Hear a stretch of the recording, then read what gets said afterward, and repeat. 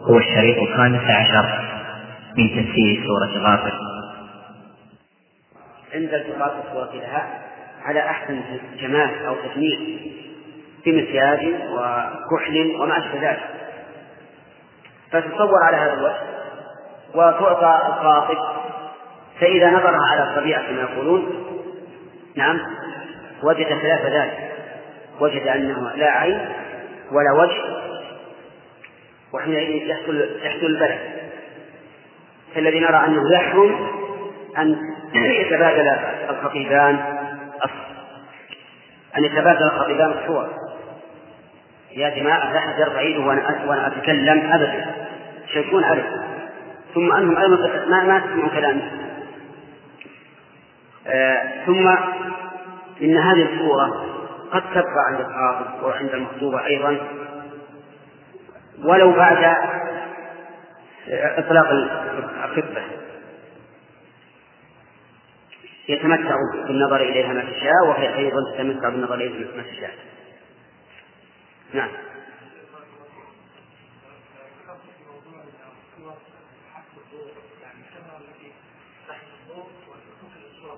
نعم نعم.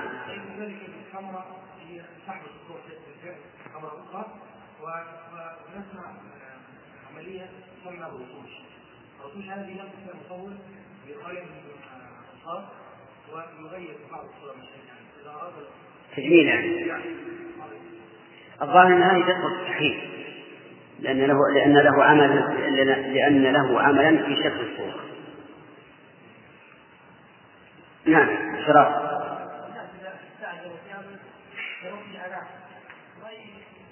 حرم ثابتة الشريعة. الآن وفي غير التلفزيون يستخدمون 99% فيما لا يباح. لماذا يقال بالتحديد الشريعة والإباحة لضرورة مثل النظافات والسلام؟ نحن نتكلم عن التصوير حيث هو تصوير لا عن المصور. المصور هو ونيته، إذا كان نيته سيئة فهو حرام، وإذا كانت غير سيئة فهو حلال.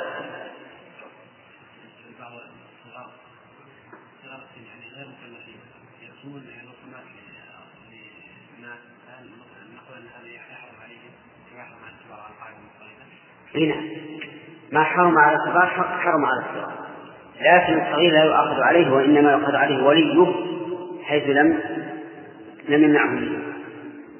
ثم هناك أشياء يمكن يتسلى بها الإنسان غير صور حيوان. إيش؟ شجر، جبال، نجوم، شمس، أنهار، بناء ممكن، لكن بلى يعني الشيطان بين الناس سوء العمل، أمرهم أن يصنعوا هذا الشيء المشتبه أو الذي هو محرم بالاشتباه ويعجب عن شيء مباح. الآن في بعض المصنوعات ما هو جميل والإنسان يتمتع بالنظر إليه وهو مصنوع، سيارة، قلم، ساعة وغير ذلك. فلماذا نعزل إلى الشيء الذي فيه اشتباه أو إلى شيء محرم لا اشتباه فيه عن شيء مباح؟ نعم.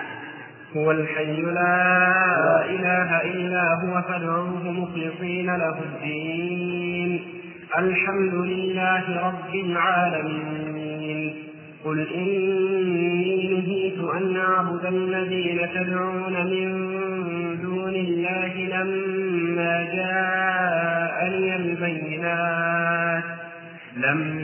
جاءني البينات من ربي وأمرت أن أسلم لرب العالمين.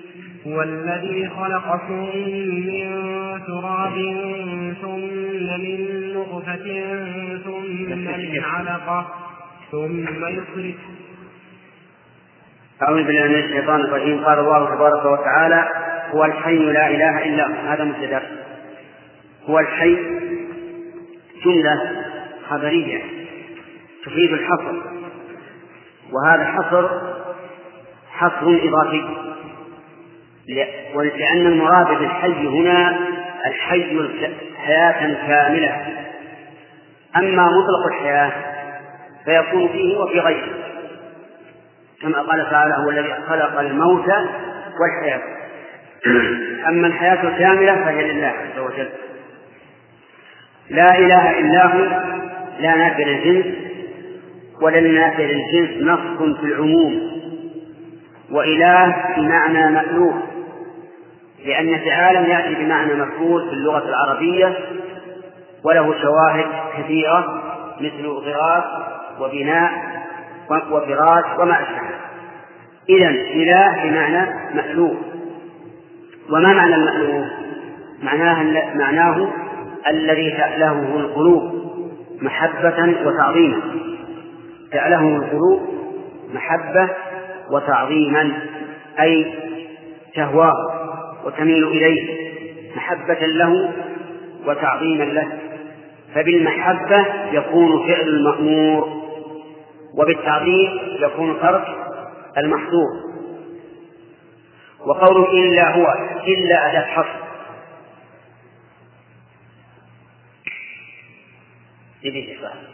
إلا أداة حصر، والحصر إثبات الحكم في المحصور فيه ونفيه عما سواه. وإذا كان الأمر كذلك بقي فيه إشكال، لأنك إذا قلت لا إله إلا هو وقلت إن ذلك للحصر، ورد على قلبك أو أورد عليك أن هناك آلهة دون الله بنص القرآن، كما قال تعالى: فما أغنت عنهم آلهتهم التي يدعون من دون الله. وقال تعالى: ولا تدعوا مع الله إلها آخر. والجواب عن ذلك أن يقال إن خبر لا محذوف وتقديره حق، أي لا إله حق إلا الله. وإذا كان هذا هو التقدير لم يرد الإشكال الذي ذكرنا، لأن الآلهة التي سوى الله كلها باطل، كما قال تعالى: ذلك بأن الله هو الحق وأن ما يدعون من دونه هو الباطل وأن الله هو العلي الكبير. وما قررناه هنا في هذه الكلمة، كلمة الإخلاص، هو الذي تطمئن إليه النفس، وإلا فقد اختلف فيها علماء العربية وعلماء التوحيد على أقوال متعددة تبلغ نحو 6 أقوال. ومما ذكر أن الخبر محذوف تقديره موجود، لا إله موجود، وهذا لا شك أنه باطل، لا شك أنه باطل، لأنك إذا قلت لا إله موجود إلا الله لازم من ذلك أن تكون الآلهة التي تعبد من دون الله هي الله، لازم أن تكون هي الله، وأن تكون عبادتها حق وألوهيتها حق. إذن المتعين ما دل عليه القرآن أن الخبر محذوف تقديره حق، لقوله تعالى: ذلك بأن الله هو الحق وأن ما يدعون من دونه هو الباطل. قال: فادعوه مخلصين له الدين. قال المفسر: ادعوه واعبدوه مخلصين له الدين. وهذا التفسير يعتبر قاصرا، لأن المراد بالدعاء هنا دعاء العبادة كما قال المفسر، ودعاء المسألة. فالذي يدعى دعاء مسألة هو الله، والذي يدعى دعاء عبادة هو الله. كأن المؤلف رحمه الله اقتصر على العبادة لقوله مخلصين له الدين، لأن الدين هو العمل، ولكن يقال إن الدعاء من العمل ولا بد فيه من الإطلاق. فالصواب أن قوله ادعوه أي اعبدوه واسألوا، فهو دعاء عبادة ودعاء صوم مسألة. طيب، إذا قال قائل دعاء المسألة واضح أنه دعاء، تقول يا رب اغفر لي، يا رب يسر أمري وإخوان المسلمين مثلا، هذا دعاء مسألة واضح. لكن كيف كانت العبادة دعاء؟ الجواب أن العابد يدعو الله بلسان الحال، لأنك لو سألته لماذا عبدت الله لقال أرجو ثوابه وأخشى عقابه.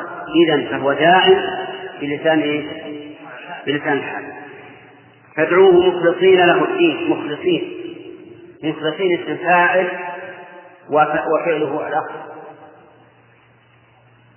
الأخ المحتوي هذا. ايش معنى مخلصين؟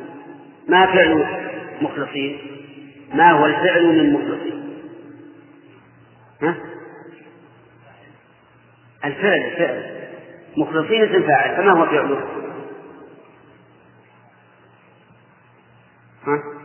ما حضرت اليوم؟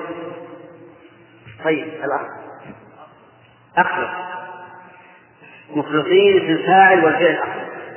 ومعنى أخلص أي نقص الشيء من غيره.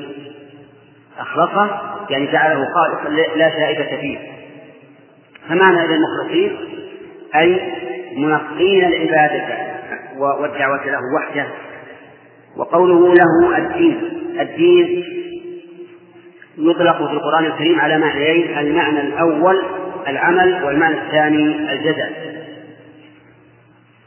فمن الأول قوله تعالى: لكم دينكم ولي دين، كذا عبد الله. ومن الثاني قوله تعالى: مالك يوم الدين، لأن يوم القيامة ما في عمل، فيوم الدين يعني يوم الجزاء. والمراد به هنا مخلصين له الدين، ما المراد؟ العمل ولا الجزاء؟ العمل. مخلصين له الدين أي مخلصين له عملكم، وهو الدعاء. وقوله من الشرك متعلق بالمخلصين أي منقين له من الشرك بحيث لا يكون في عملكم إشراك.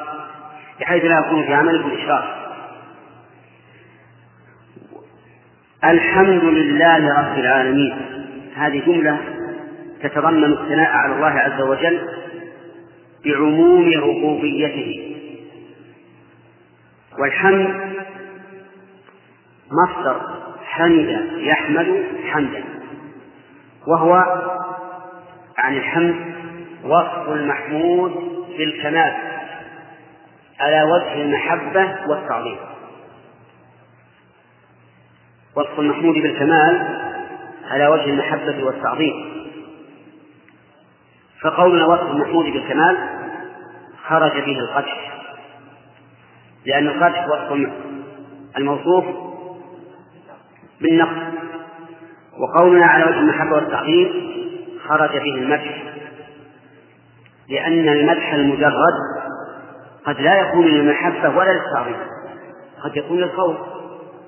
فربما يمدح الرجل سلطانا جائرا لا لمحبته ولا لتعظيمه ولكن للخوف منه. أما الحمد فلا يصدر إلا عن محبة وتعظيم. وقول لله اللام هنا للاختصاص والاستحقاق. للاختصاص لأن الحمد المطلق لا يصح إلا لله وحده، والاستحقاق لأن المستحق للحمد حقيقة هو الله عز وجل. المخلوق وإن استحق الحمد لكنه ليس استحقاقا حقيقيا، لأن كل شيء يأتيك من المخلوق أو كل كمال في المخلوق فمن الله. فأنا أحمد المخلوق عندما يحسن إلي أو عندما أرى فيه صفات الكمال، أحمده لا لأنه هو المستقل بذلك ولكن لأنه السبب. إذن اللام هنا لله للاستحقاق والاختصاص. طيب. وقول رب العالمين، الرب هو الخالق المالك المدبر. يعني كلمة رب المضافة إلى الله عز وجل أو التي وصف بها الله تتضمن ثلاثة معاني: الخلق والملك والتدبير. فالله عز وجل هو الخالق لكل شيء، وهو المالك لكل شيء، وهو المدبر لكل شيء. حتى المشركون يقرون بهذا: قل من يرزقكم من السماء والأرض أمن يملك السمع والأبصار ومن يخرج الحي من الميت ومن يخرج الميت من الحي ومن يدبر الأمر فسيقولون الله. نعم. نعم. ومن يصلح من الميت ويخرج الميت من الحي ومن يدبر الأمر فسيكون الله.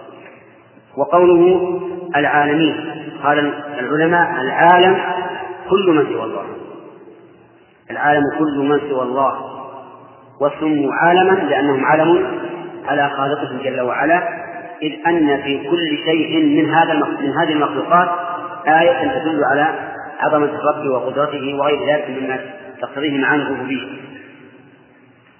في هذه الآية الكريمة فوائد، منها ثبوت الحياة المطلقة لله عز وجل لقوله هو الحي، وحياة الله تعالى كاملة من كل الوجوه، فهي كاملة لأنها لم يسبقها عدم، كاملة لأنه لا يلحقها فناء، كاملة لأنها متضمنة لجميع أوصاف الكمال، كاملة لأنها منزهة عن كل صفات النقص، فكمالها من وجوه عدها يا عبد الله كم وجوه؟ كم؟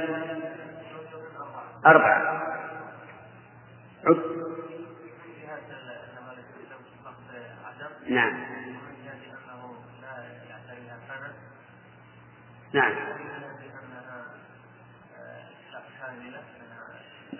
متضمنة لجميع أوصاف الكمال. ومن جهة 4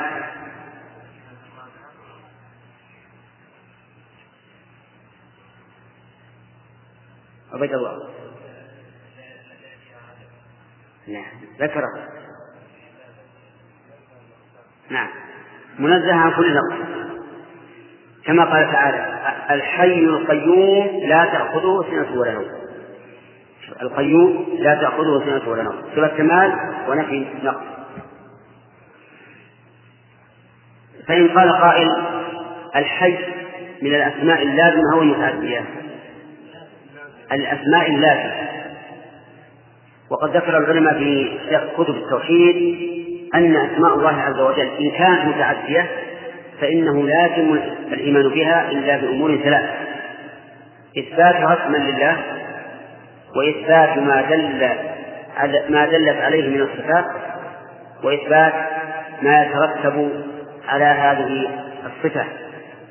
وأما إذا كان الاسم لازما فإنه يتضمن شيئين: إثبات ذلك الاسم لله عز وجل، والثاني إثبات ما دل عليه من الصفات فقط. ومن فوائد هذه الآية الكريمة انتفاء الألوهية عما سوى الله، انتفاء الألوهية عما سوى الله، بقوله تعالى لا إله إلا هو. وعرفتم معنى الألوهية، وهي تأله العبد لله عز وجل محبة وتعظيما. ومن فوائد هذه الآية الكريمة وجوب الإخلاص لله عز وجل في العبادة والدعاء، بقوله فادعوه مخلصين له الدين.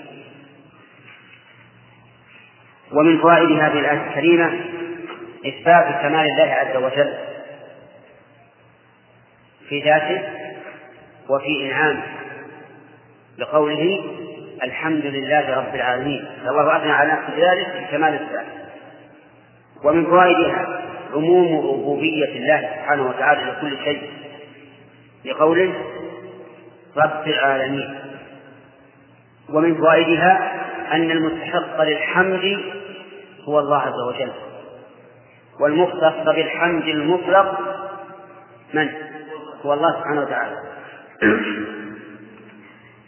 ثم قال تعالى قل إني نهيت أن أعبد الذين تدعون من دون الله إلى آخره. قل الخطاب للنبي صلى الله عليه وعلى آله وسلم، يخاطب من؟ المشركين، أمر أن يخاطب المشركين فيقول إني نهيت أن أعبد الذين تدعون من دون الله. وقوله إني نهيت الجملة هنا مؤكدة بإن، ونهيت فعل ماض مبني لما لم يسمى فاعله، وحذف الفاعل للعلم به، كما قال تعالى وخلق الإنسان ضعيفا، حذف الفاعل للعلم به، لأنه لا أحد ينازع في أن الخالق هو الله. وهنا المسألة مسألة شرعية نهي، فلا نزاع في أن الذي له الأمر والنهي من هو الله، كما أنه الذي له الخلق. إذن يكون الناهي هو الله عز وجل، والنهي طلب الكف على وجه الاستعلاء. هذا تعريف النهي في أصول الفقه، طلب الكف على وجه الاستعلاء، يعني أن أفوق بصيغة المضارع المقرون بلا النهي.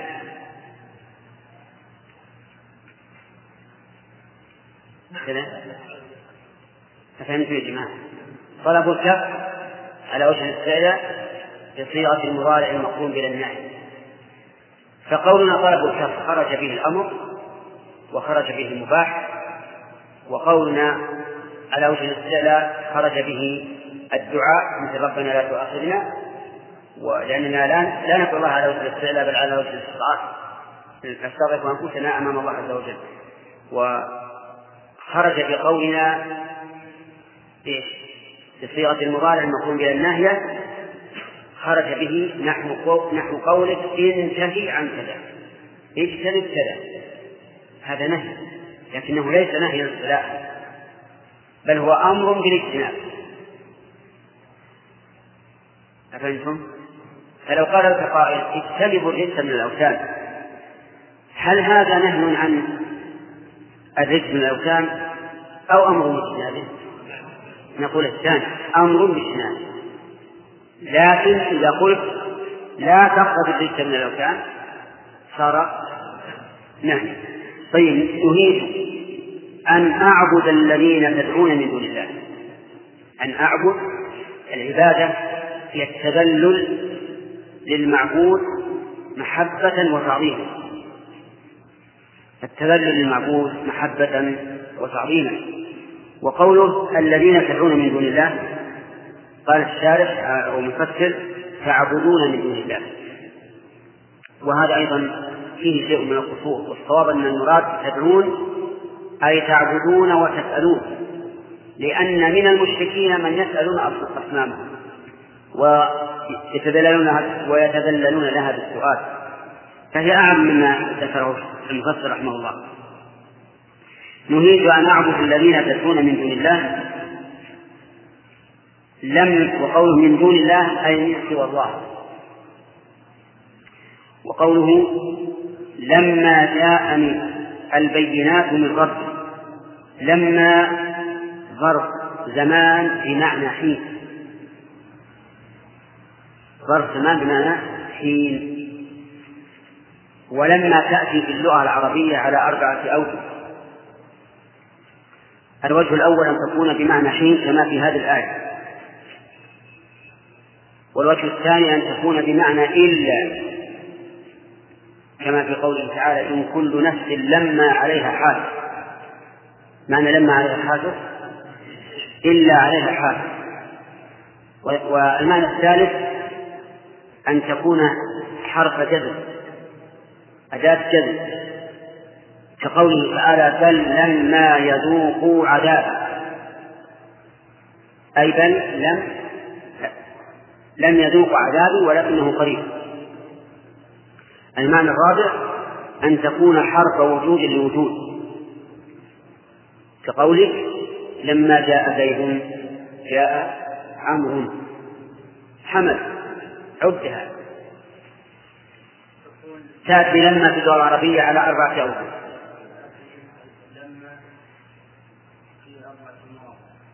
لا، مثال على 4 أوجه أو معاني. نعم،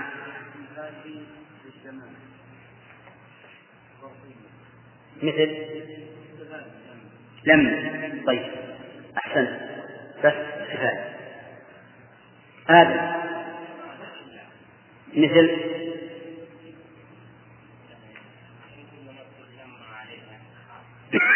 نعم. ثالث نعم كقوله تعالى بل لما يذوق عذاب. نعم، تأتي حسب وجود الوجود مثل أحسن. طيب لما جاءني البينات من رب، أي حين جاءني. والبينات صفة لموصوف محذوف للعلم به والتقدير الآيات البينات. قال المفسر دلائل التوحيد، والمعنى أعم مما قال رحمه الله، بل هي دلائل التوحيد ودلائل القدرة ودلائل السمع والبصر وغير ذلك. المهم أنه جاءه البينات من الله عز وجل. وأنتم ترون في القرآن العظيم كلمة البينات دائما محذوف دائما محذوف موصوفا، وذلك للعلم به. والشيء المعلوم يجوز حذفه كما قال ابن مالك في الألفية: وحذف ما يعلم جائز. وهذه قاعدة عامة في كل شيء، ليس في المبتدأ والخبر فقط بل في كل شيء. وقوله من ربي متعلق بجاء، أي جاءني من الله عز وجل، ولكنه ذكره باسم الربوبية لأن هذه ربوبية خاصة يربي بها الله عز وجل أنبياءه ورسله.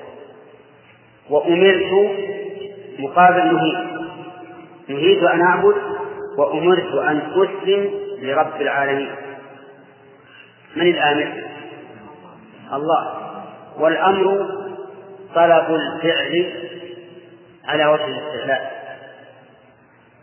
الأمر طلب الفعل على وجه الاستعلاء بصيغة تفعل أو غيرها مما يدل على الأمر.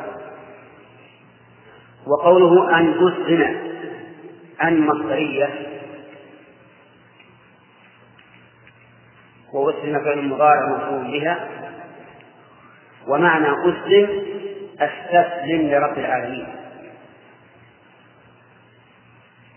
والمراد بالإسلام هنا الإسلام الشرعي، لأنه هو الذي بطاقتنا، وهو الذي يمكن أن نفعله أو لا نفعله، وهو الذي لا يكون إلا من المؤمن.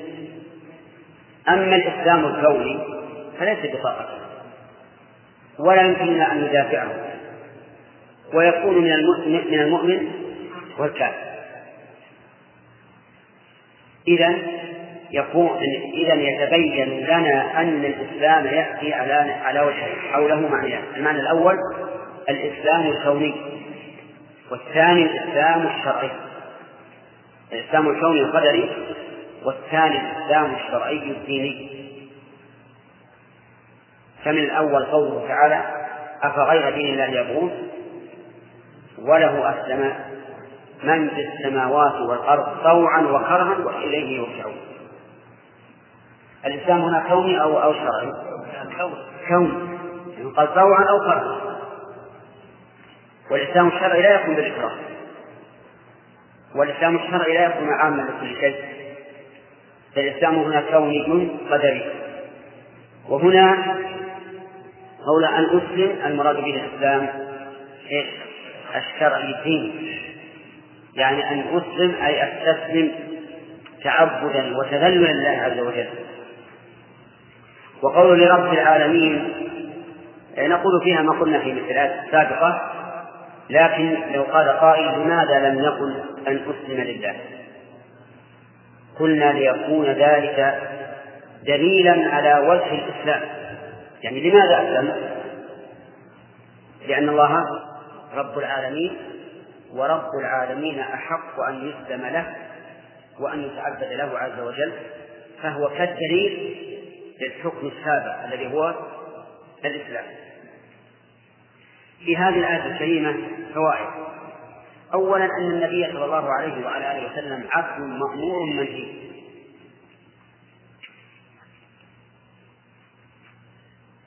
تؤخذ لا تأخذ. نحن قلنا يؤمر وينهى عن أسلم. طيب، ويتفرع على هذه الفائدة بطلان دعوى من يقول إن النبي صلى الله عليه وسلم له الأمر والنهي في السماوات والأرض، لأنه لا يمكن أن يكون كذلك وهو مأمور منهي. من فوائد الآية الكريمة وجوب الإخلاص لله عز وجل، لقوله نهيت أن أعبد وأمرت أن أشرك، وهذا حقيقة الإخلاص. ومن فوائدها الإشارة إلى القاعدة المشهورة، وهي أن التخلية قبل التحلية، ليس تحلية الماء، التحلية عند التزيين، التخلية قبل التحلية. من أين تؤخذ؟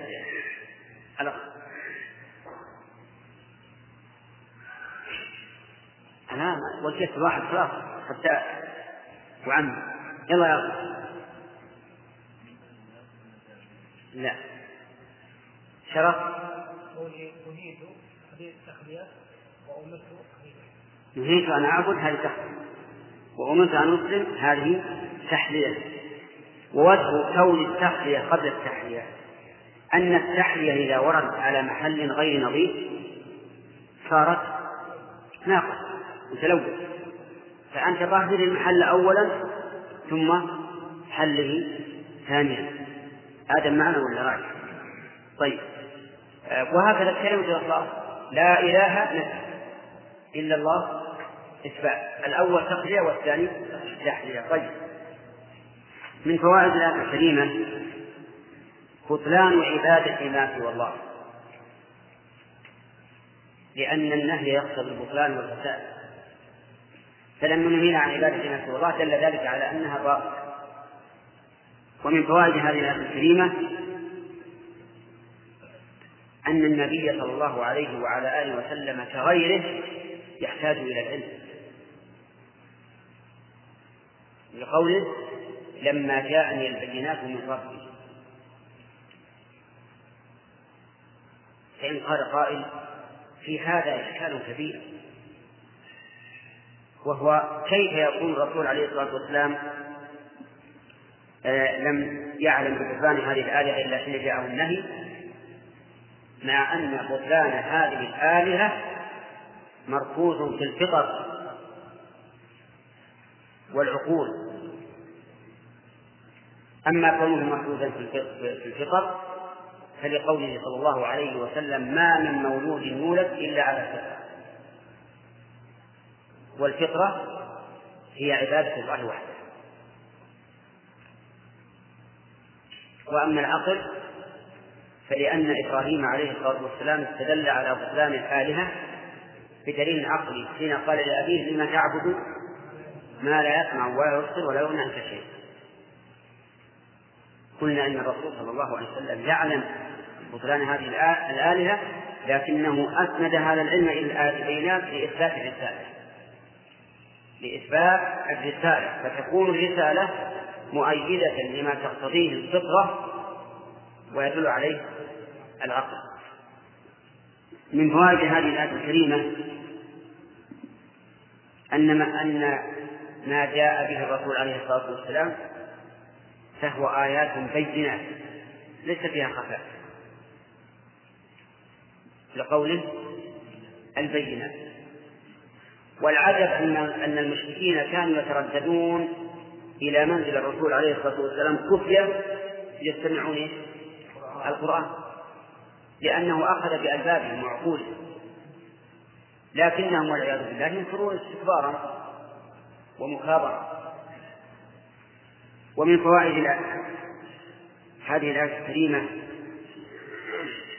التحذير من خفاء ما جاء به الرسول عليه الصلاة والسلام، بمعنى أن الذي لا يرى أن ما جاء به الرسول متضمن للآيات البينة فليعلم أن على قلبه غشاوة.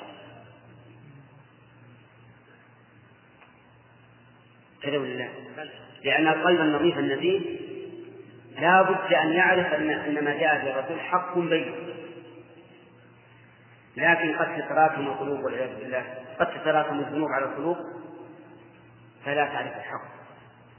قال الله تعالى إذا تتلى عليه آياتنا قال أساطير الأولين كلا بل ران على قلوبهم ما كانوا يكتبون، فصاروا يرون هذا القرآن الكريم يرونه أساطير الأولين. نسأل الله أن لا يعمي قلوبنا وقلوبهم. فالمسألة خطيرة. إذا لم تجد قلبك مستنيرا بهذا القرآن أو بعبارة عام بما جاء به الرسول، فاعلم أن في القلب بلاء. فداوي القلب، داوي القلب ما دام في أول المرض، حتى لا يستشفي المرض فيقضي على القلب فلا تتمكن من إصلاح البعث. ومن فوائد هذه الآية الكريمة عناية الله تعالى برسوله محمد صلى الله عليه وعلى آله وسلم، وذلك في إثبات ربوبيته الخاصة في قوله عبد الله من ربه سمع. ومن فوائد الآية الكريمة وجوب الإسلام لله عز وجل بقوله وأمرت أن أسلم. ومن فوائد الآية الكريمة الإشارة إلى أنه لا بد للقلب من حركة، فإما إلى باطل وإما إلى حق، لقول نهيد وهذا كثير. هذا الفراغ لا بد أن يكون له ما يملأه، وهو الإسلام، لأن كل شيء إذا لم يكن له بديل يصل الأمر خاويا.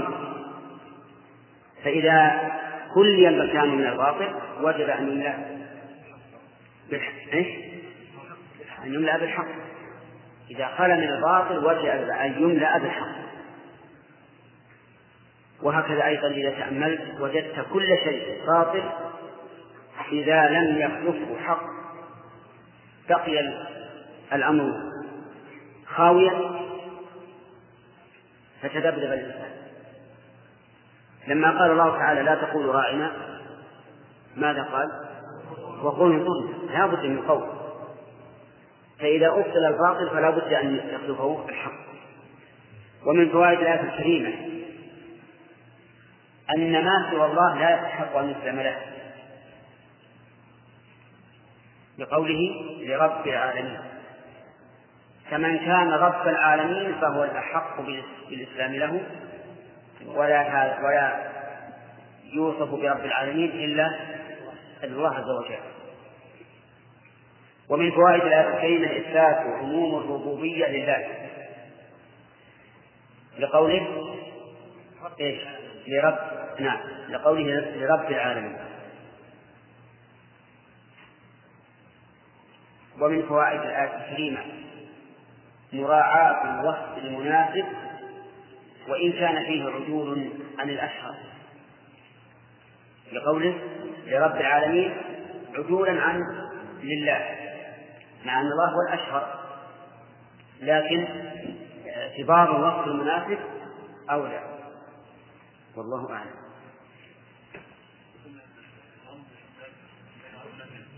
نعم.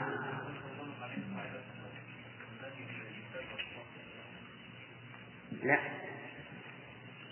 لأن الأمر باجتناب لا تساعد. نعم.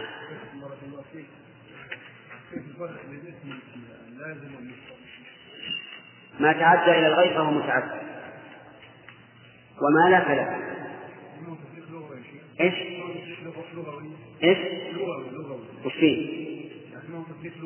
تكليف؟ التكليف ليس لغويا. لا لغوي معنوي.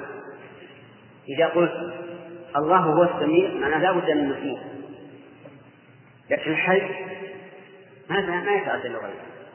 حي بنفسه، عظيم بنفسه. هنا ايش؟ الاسماء اللازمه للحي والعظيم كثير، الجليل. نعم.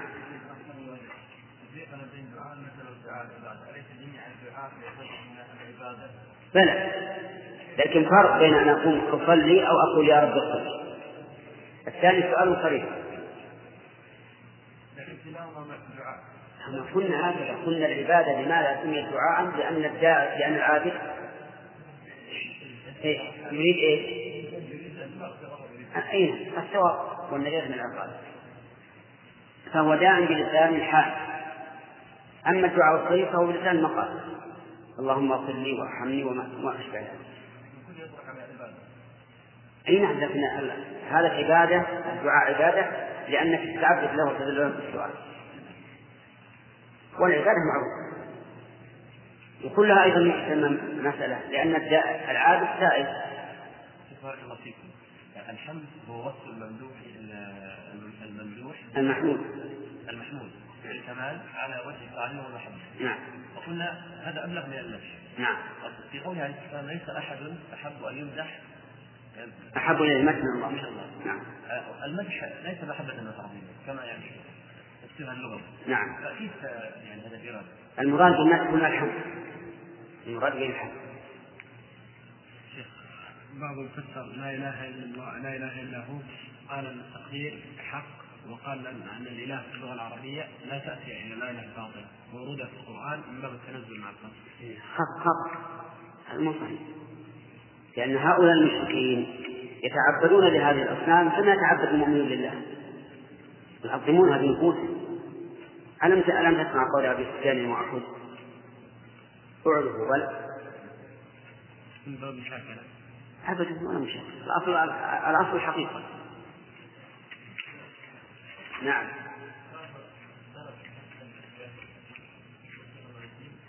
إيش؟ بعض السلف استحسن إلى هنا فعل إيش؟ بعض السلف استحسن. إيه؟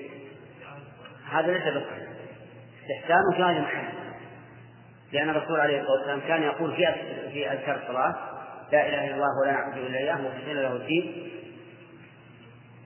الحمد لله رب العالمين ولو كره الكافرون.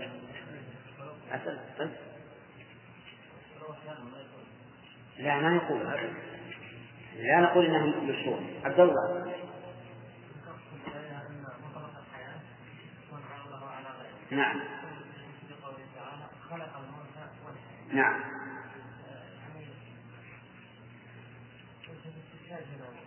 أي استدلال؟ بلى وخلق الحياة، والحياة المخلوقة حياة من؟ حياة المخلوق. إذن مطلق الحياة يكون لله ويكون للمخلوق. واضح؟ واضح عبد الله؟ ولا كيف؟ أما ترون هذا واضحا؟ طيب أنا أردت أن أمثل بهذه الآية أستدل بهذه الآية عدولا عن قوله يخرج الحي من الميت، لأن هذا صريحة في أن الحياة مخلوقة، صريحة في أن الحياة مخلوقة، ولا يمكن أن تكون حياة مخلوقة إلا حياة المخلوق. نعم يوسف.